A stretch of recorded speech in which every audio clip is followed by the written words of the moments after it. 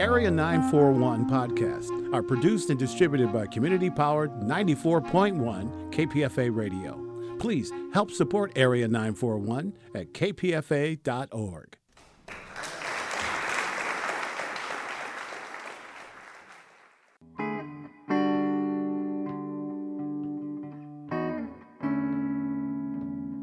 This is the Area 941 Radio Walensky podcast.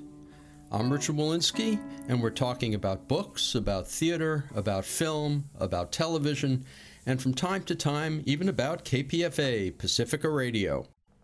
My guest is Thea Albrecht, whose latest novel is Inland.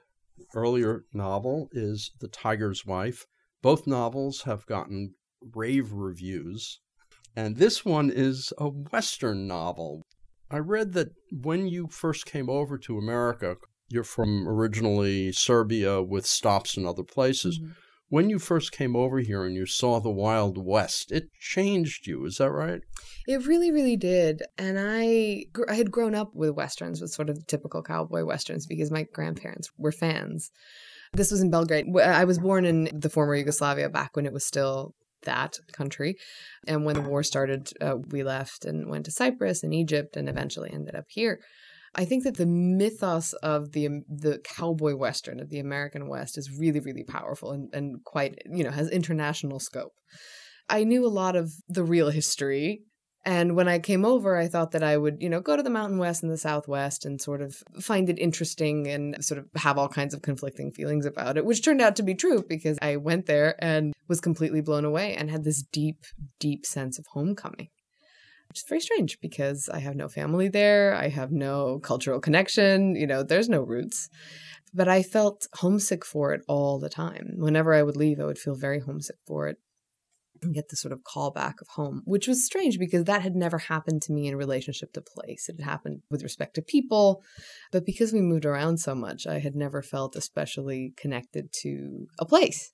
And so I wanted to explore that feeling. And so I started researching the American West, researching stories. So this happened after Tiger's Wife? And that was 2011. That was a while ago.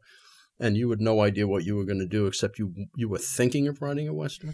So I had written a novel in the interim, which was sort of an attempt to bridge certain aspects of Balkan history with some other thing that I was trying to create, and it just didn't work at all. It didn't coalesce. And then I went to the West and started thinking about it and realizing, well, this is something you're drawn to, and you should write about things you're drawn to and investigate, why you feel like you belong in a place that you've never really lived in or experienced before in this particular way. Well, before we get into the characters and some of the interesting background, because there is some history in the book. Mm-hmm. What Westerns do you remember growing up with, and did you ever read Westerns? I didn't read Westerns myself, but my grandfather, like all good European kids, read Karl May, who was, I don't know if that's how we used to pronounce it, Karl May, but I think it may be Karl May here. He used to read Karl May, and also I believe Zane Grey and Louis L'Amour. But you watched movies. Do you remember the movies that just turned you on that were Westerns? Were they John Ford movies? They were not. I remember watching Once Upon a Time in the West. Yeah, and just being bowled over, And there was something really wonderful about how slowly that film developed, the meticulousness with which scenes in that film sort of draw out tension and take their time and create the sense of atmosphere I felt must be I realized then must be this very languid nod to the way life really did, play out at the time. What's funny, of course, is that these were spaghetti Westerns that were filmed in Spain with an Italian director. Yeah. But I remember the landscape and being like, wow, this could only be America. And it wasn't. But to see it for real in real life and experience that vastness and to feel so very small and so very humbled by the landscape, I think was a life-changing experience for me. And the other element that plays a role in Inland is magic realism and You've said that one of your favorite authors was Gabriel Garcia Marquez. Mm-hmm. Yeah, absolutely. And I think that there is something, at least for me, that quite aligns with the idea of magical realism when it comes to the West. I mean, obviously, it made its way into the book. But when I started researching the history, this particular history, and really started contending every day with how turbulent it was and how violent and how unstable life was for everybody, politically, culturally, physically, psychologically, and emotionally, it struck me that this turbulence and violence that affects the living must also affect the dead inherently. I felt that when I was there, it felt very spiritually turbulent. There's no other way to put it. And that I know how that sounds, but I knew that I wanted to write about that, and it really made its way into the book. So you sat down and began thinking about it. You began researching it. There are two threads in the story that, of course, at some point they will come together. These two threads, one of which concerns a woman, Nora Lark, on a single day in Arizona Territory in 1893, and the other concerns an immigrant named Laurie, not his real name, Right. who has a background, if not like yours, very similar to yours. Sure. We follow him over a course of, I think, 30 years or 40 years. Where did these two strands come from? And did you know that it was always going to be those two strands? So, after writing a Western that didn't quite succeed on the page and putting it away in an attempt to sort of let it percolate a little bit, I came across this podcast called Stuff You Missed in History Class, which is perfect for nerds like me who love to sort of devote themselves to small and obscure facts and learn these little nuggets and nooks and crannies of history. And this particular episode told the story of something called the Red Ghost, which was a 1890s Arizona campfire tale. In this particular instance, featuring two women who are beset on their homestead by an inexplicable quadruped, by a monstrous quadruped, which may or may not have supernatural provenance. And the podcast then went on to link this quite famous at the time campfire tale to the Camel Corps, the United States Camel Corps, which, if you don't know, and many people don't, and I certainly didn't when I first heard the story, was part of an experiment to bring camels over from the Ottoman Empire to serve as pack animals in the American Southwest during the exploration before the Civil War. And I couldn't believe, I had been researching various folklores and sort of these small regional histories for a really long time, and I absolutely couldn't believe that I'd never heard this before. And the image really, really struck me.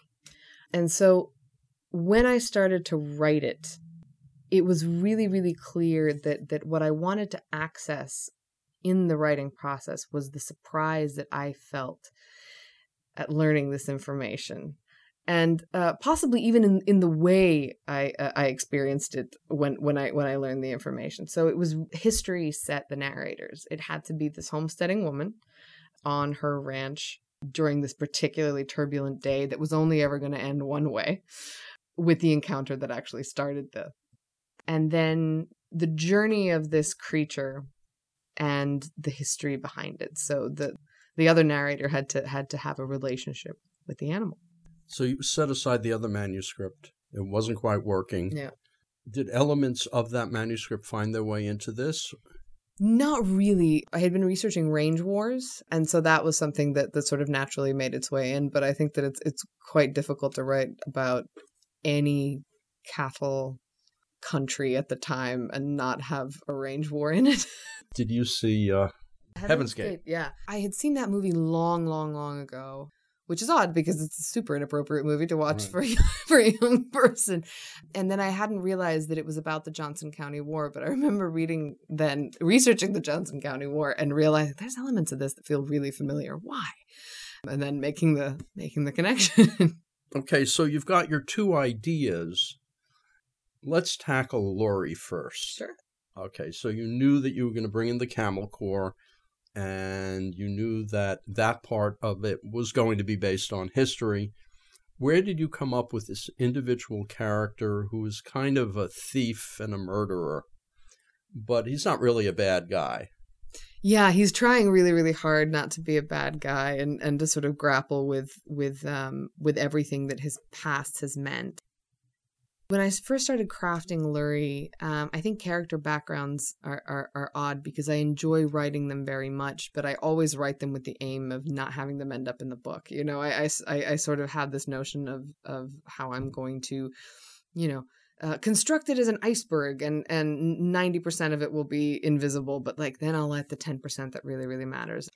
You don't have to map the whole thing for everybody. But with Lurie, his childhood felt so significant to understanding who he is as a character, and particularly to understanding his relationships with the dead, because he can see the dead. It's something that first happens to him when he's a young boy. He's been orphaned. His father, who brought him over from the Ottoman Empire, has died, and he is now in the care of this coachman who, runs a hearse company.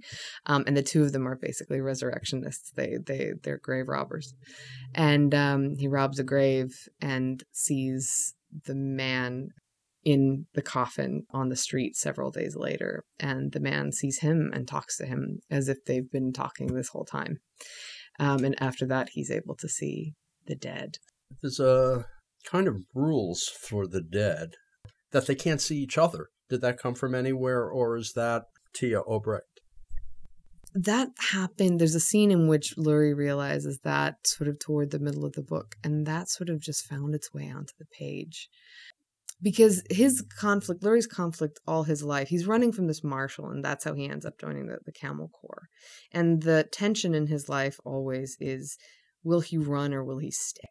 And the pursuit of this marshal, which I think he sometimes imagines to be a lot more pressing than it actually is really the engine that runs his whole life and the way he operates, which is to pick up stakes and leave and pick up stakes and leave.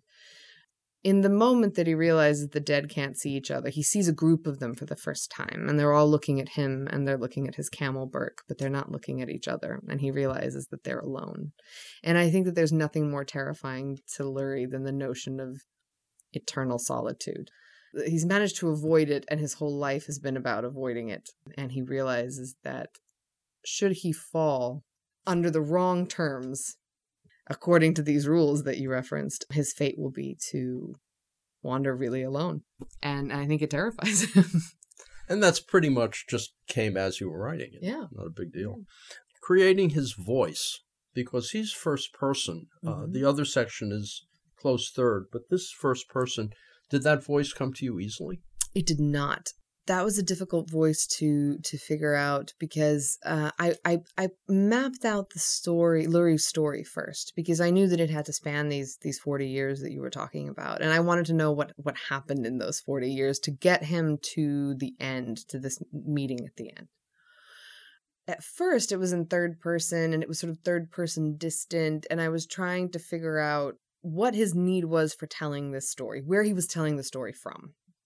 That took 2 or 3 drafts of just his narrative thread to work out. There was sort of the template, which was just the outline, and it was like, okay, well, like this happens, then this happens, but I don't really know who he is, and I don't really understand his relationship to the story itself.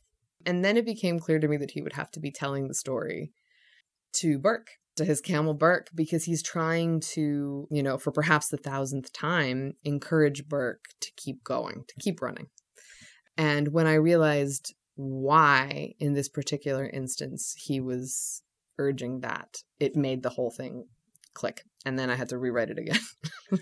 Well, by then you knew that from the ending, and you were able to go back and figure that out. There's a little spoiler there, which is that we don't really know who he's talking to for quite a while. That's right. I never know whether to reveal it, but I feel like this is a very in-depth interview about the plot itself. Yeah. In the first chapter, he's referring to sort of a nameless second person who's there, and you don't figure out until later on in the book. And since you always knew from the beginning there would be Nora, Lark, and all of that, all of which takes place on a single day, which meant a lot of backstory, because characters who don't actually appear in the book are major characters in the book. And that's very close third person. I guess you did that because you didn't want two single first person. Yeah, I did. But also I did it because Nora was a tricky perspective to write, but she came much more easily than Lurie on paper, because I knew from the beginning that so much of the book had to be about her confidence in her own point of view, and that her point of view at certain crucial moments was going to have to be mistaken about outcomes, possibilities, politics, society, all kinds of things. But crucially, that she wasn't going to be able to see certain things. And that if it were in the first person, the reader wouldn't have that little gap between the narrative consciousness and the authorial voice to slip into and realize that there might be more going on than meets the eye. And it was really, really crucial. So that was a craft decision. You mentioned just now that you could do this thing with third person. I'm trying to understand why somehow it helps to have that close third person, specifically so that you can, because I was able to, you can get the reader to see more than Nora's seeing. How do you do that? I think you have to trust the reader. I think that if you plant moments in the narrative that signal a pattern of a particular behavior, a particular reaction in the character, the reader will begin to recognize them as truths about the character. And so for third person, it's instrumental to not conscripting the reader fully into the character's mind so that they don't have any room to question the perspective. Does that make sense? What I see is that what happens with the Lurie sections is they're very dense, and because he's got a distinctive 1840s voice, you kind of can stumble a little when you're reading through it. Whereas with Nora, it's a more modern voice because it's third person, it's omniscient narrator. And also, any first-person narration, the narrator, you don't necessarily have to trust the narrator. Yeah. Whereas third person, you kind of have to trust the omniscient narrator. Yeah, for sure. And there's something in that omniscience, I think, that can that can wink at the reader, however slightly, and invite them in, to investigate the truths and falsehoods of this character who's laid out before them. She gets involved in the politics of the era, and her family does as well. Did you chart out what actually happened to the members of her family who were never present? I charted it out. In the first draft, it wasn't so clear to me. But then by the second draft, it became very necessary to do, where you have this built-up world that you can reference, and you have to be able to reference it accurately, and those references have to be consistent. So it became very necessary to know precisely down to the hour, what had happened and where and how and what the distances were and that kind of thing. And you can see it in the opening line of the book. The opening line of the book is, "When those men came down to the fording place last night, I thought it's done for." Did you like her husband, Emmett? I did like Emmett. I thought he was a bit full on. I think he didn't always recognize the freedom that he had and the cost of his decisions. The things that Nora wasn't aware of, he was aware of, and the things that he wasn't aware of, Nora was aware of. And between the two of them, I think if there had been a little bit more earnest communication, they might have had the whole picture together. Now, it takes place in the fictional town of Margot. Is that specifically situated in your brain in a particular part of Arizona? Yeah, it's situated sort of vaguely near Sedona, kind of between Phoenix and Sedona. What's the difference between a camel and a dromedary? A Bactrian camel has two humps and lives in sort of colder climates often, and a dromedary is sort of typically what you think of as the Arabian camel. They're taller, they're faster, they have one hump. And these are all dromedaries? Some were brought over, some Bactrians were brought over as well. They feature very, very slightly, but Burke is a dromedary. I was told before we started the interview that you originally handed in a 1,400-page manuscript. Is that true? It wasn't one 1,400-page manuscript. I threw 1,400 pages of manuscripts away. I was trying to do the math of how much writing I had done to get to the place where I started writing inland, and I was able to make the calculation, and it was both frightening, but there was also a little bit of triumph to it, because I thought, oh, see, it's not that I haven't written anything. I've been writing all this. I just haven't shown it to anyone. I think there was a huge iceberg of knowledge that was based on having written those books. But no scenes made it over. You know what did make it over, though? That book also had a character in it named Marion Crace, a very, very different character. But I really liked the name, and I wanted to use it. I liked writing it. I don't know why. He's the villain. He's the villain. He's the big Western villain. He's the cattle baron. One of the pleasurable and also frustrating things about a Western is this idea, a classic Western, of old, is this idea of ciphers. We're all here to play our part. Without us, the narrative collapses.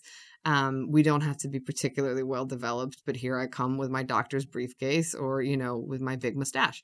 And I wanted Nora to have these 3 visitors, all men. And I wanted them to be, to basically ride in from the stereotypical Western, to have real stakes in the story and to have really serious psychological and emotional motivations for their interactions with her that are often very self-centered. I wanted everybody to be looking to their own interests. What was the point of having a young son with one eye? I think sight in this book came to play a really, really big role. Toby having an injured eye wasn't something that I planned out. It was just present in the first chapter I wrote was Nora and Toby down in the gulch, which is the opening chapter of Nora's storyline. And he just had this injured eye.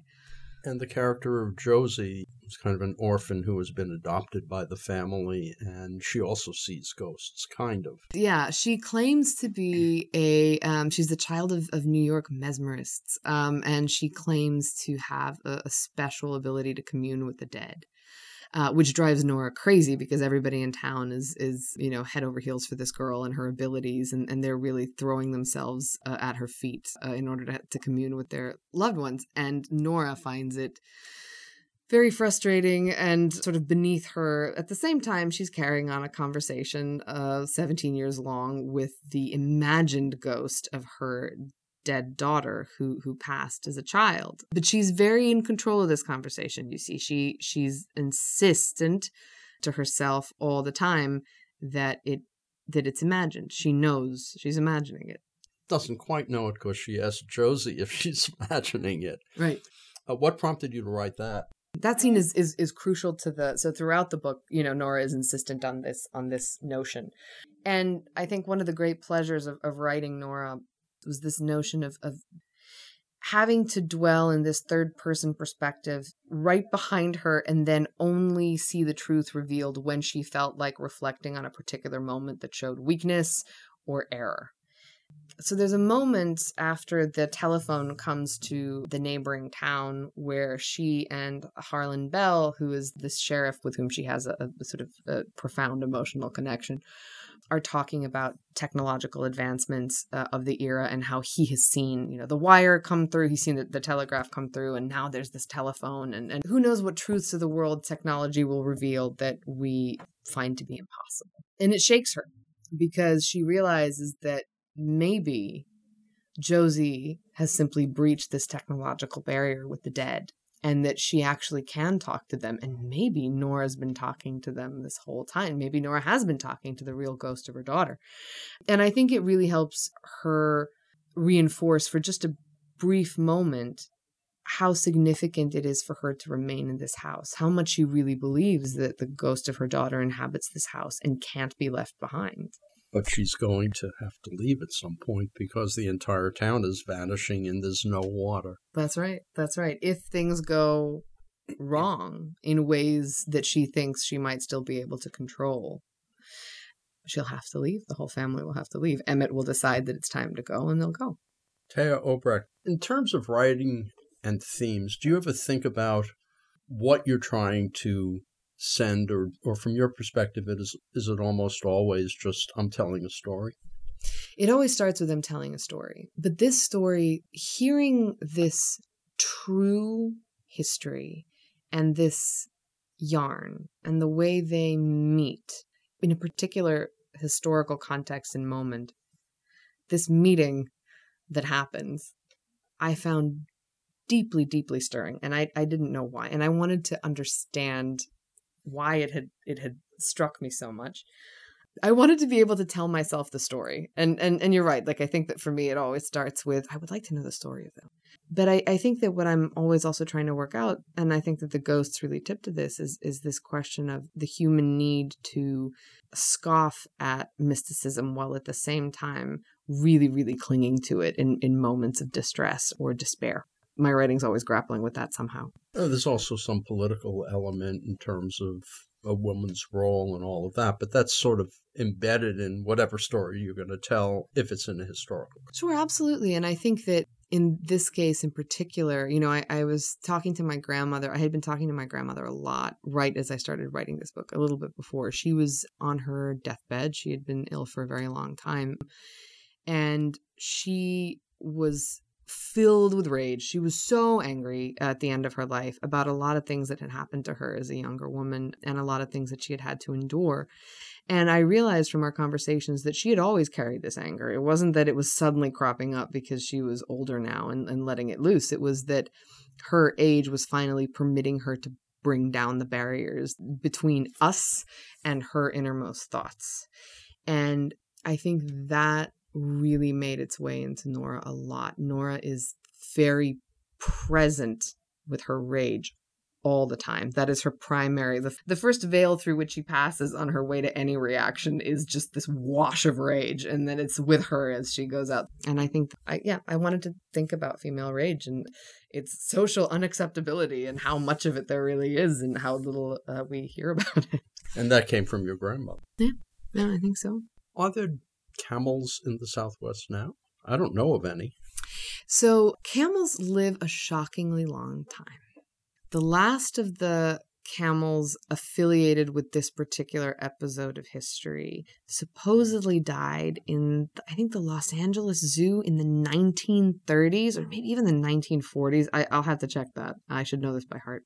The camel experiment failed. It was a failure within the span of a couple of years. And then the army was like, what are we going to do with all these camels? You know, they're rowdy, they smell bad. And most importantly, they make the other livestock crazy. They make the other pack animals wild. So they were auctioned off and sold off, and they worked in mines and in circuses and stuff. But some of them were just sort of freed, and they roamed around the deserts, and they had these encounters like the campfire tale where they would just sort of appear in some populated area. And people who had no idea what this animal was would report, you know, seeing a huge red horse. Huge, hairy red horse. What is this? You know? And it's fascinating, I think, the way that they passed into these very small, specific legends. And among, you know, native tribes, too, who were in the area at the time have stories about, you know, their grandparents eating camel, hunting and eating camel. These very, very, very slight personal stories that just, you know, are jewels in this huge picture that we don't talk about. Téa Obrecht, Tiger's Wife got good reviews. This one's getting rave reviews. Have you had any interest from Hollywood on turning these into movies or miniseries? Yeah, there's been some conversation. You know, it's always really, really interesting to hear people talk about the kind of transformation that would have to happen from one medium to another. The novel relies so much on interiority and so much on this one, you know, this individual relationship with its reader. And so I'm always very interested to hear the ideas that people have about, you know, making something visual out of it for communal experience. Téa Obrecht, now you've written and published Inland. You submitted the manuscript several months ago, which means you might be working on something else. I am, actually. I am working on it's kind of a desert island story. Do you have a plan on going back and writing more about your home countries? I think it's always going to be something that I write about in some way, because I think I'm always coming to terms one way or another with what it means to come from a country that doesn't exist anymore. And also, I emigrated so many times from so many different places and feel sort of always a little bit unstable everywhere you arrive, I think is always going to be inherent to what I'm writing, because I'm always grappling it with myself, and it just sort of shoots out, it finds the outlet and it just breaches the dam. So, I think so. In that sense, I think I'll always be writing about my home countries. Lurie, the character, in that sense, is you. I found a lot of affinity with Lurie, but I also found a lot of affinity with Haji Ali, who was based on a real historical figure. He was a cameleer who came over, a Syrian Greek who converted to Islam before he left the Ottoman Empire. And he has a lot of questions about empire itself and feels very displaced. You've been listening to an interview with Téa Obrecht, whose latest novel is Inland. Feedback on this and other Radio Walensky podcasts is appreciated. You can write to bookwaves@hotmail.com. You can listen to other interviews either as Radio Walensky podcasts or in the archives pages of bookwaves.com. Until next time, I'm Richard Walensky on the Area 941 Radio Walensky podcast.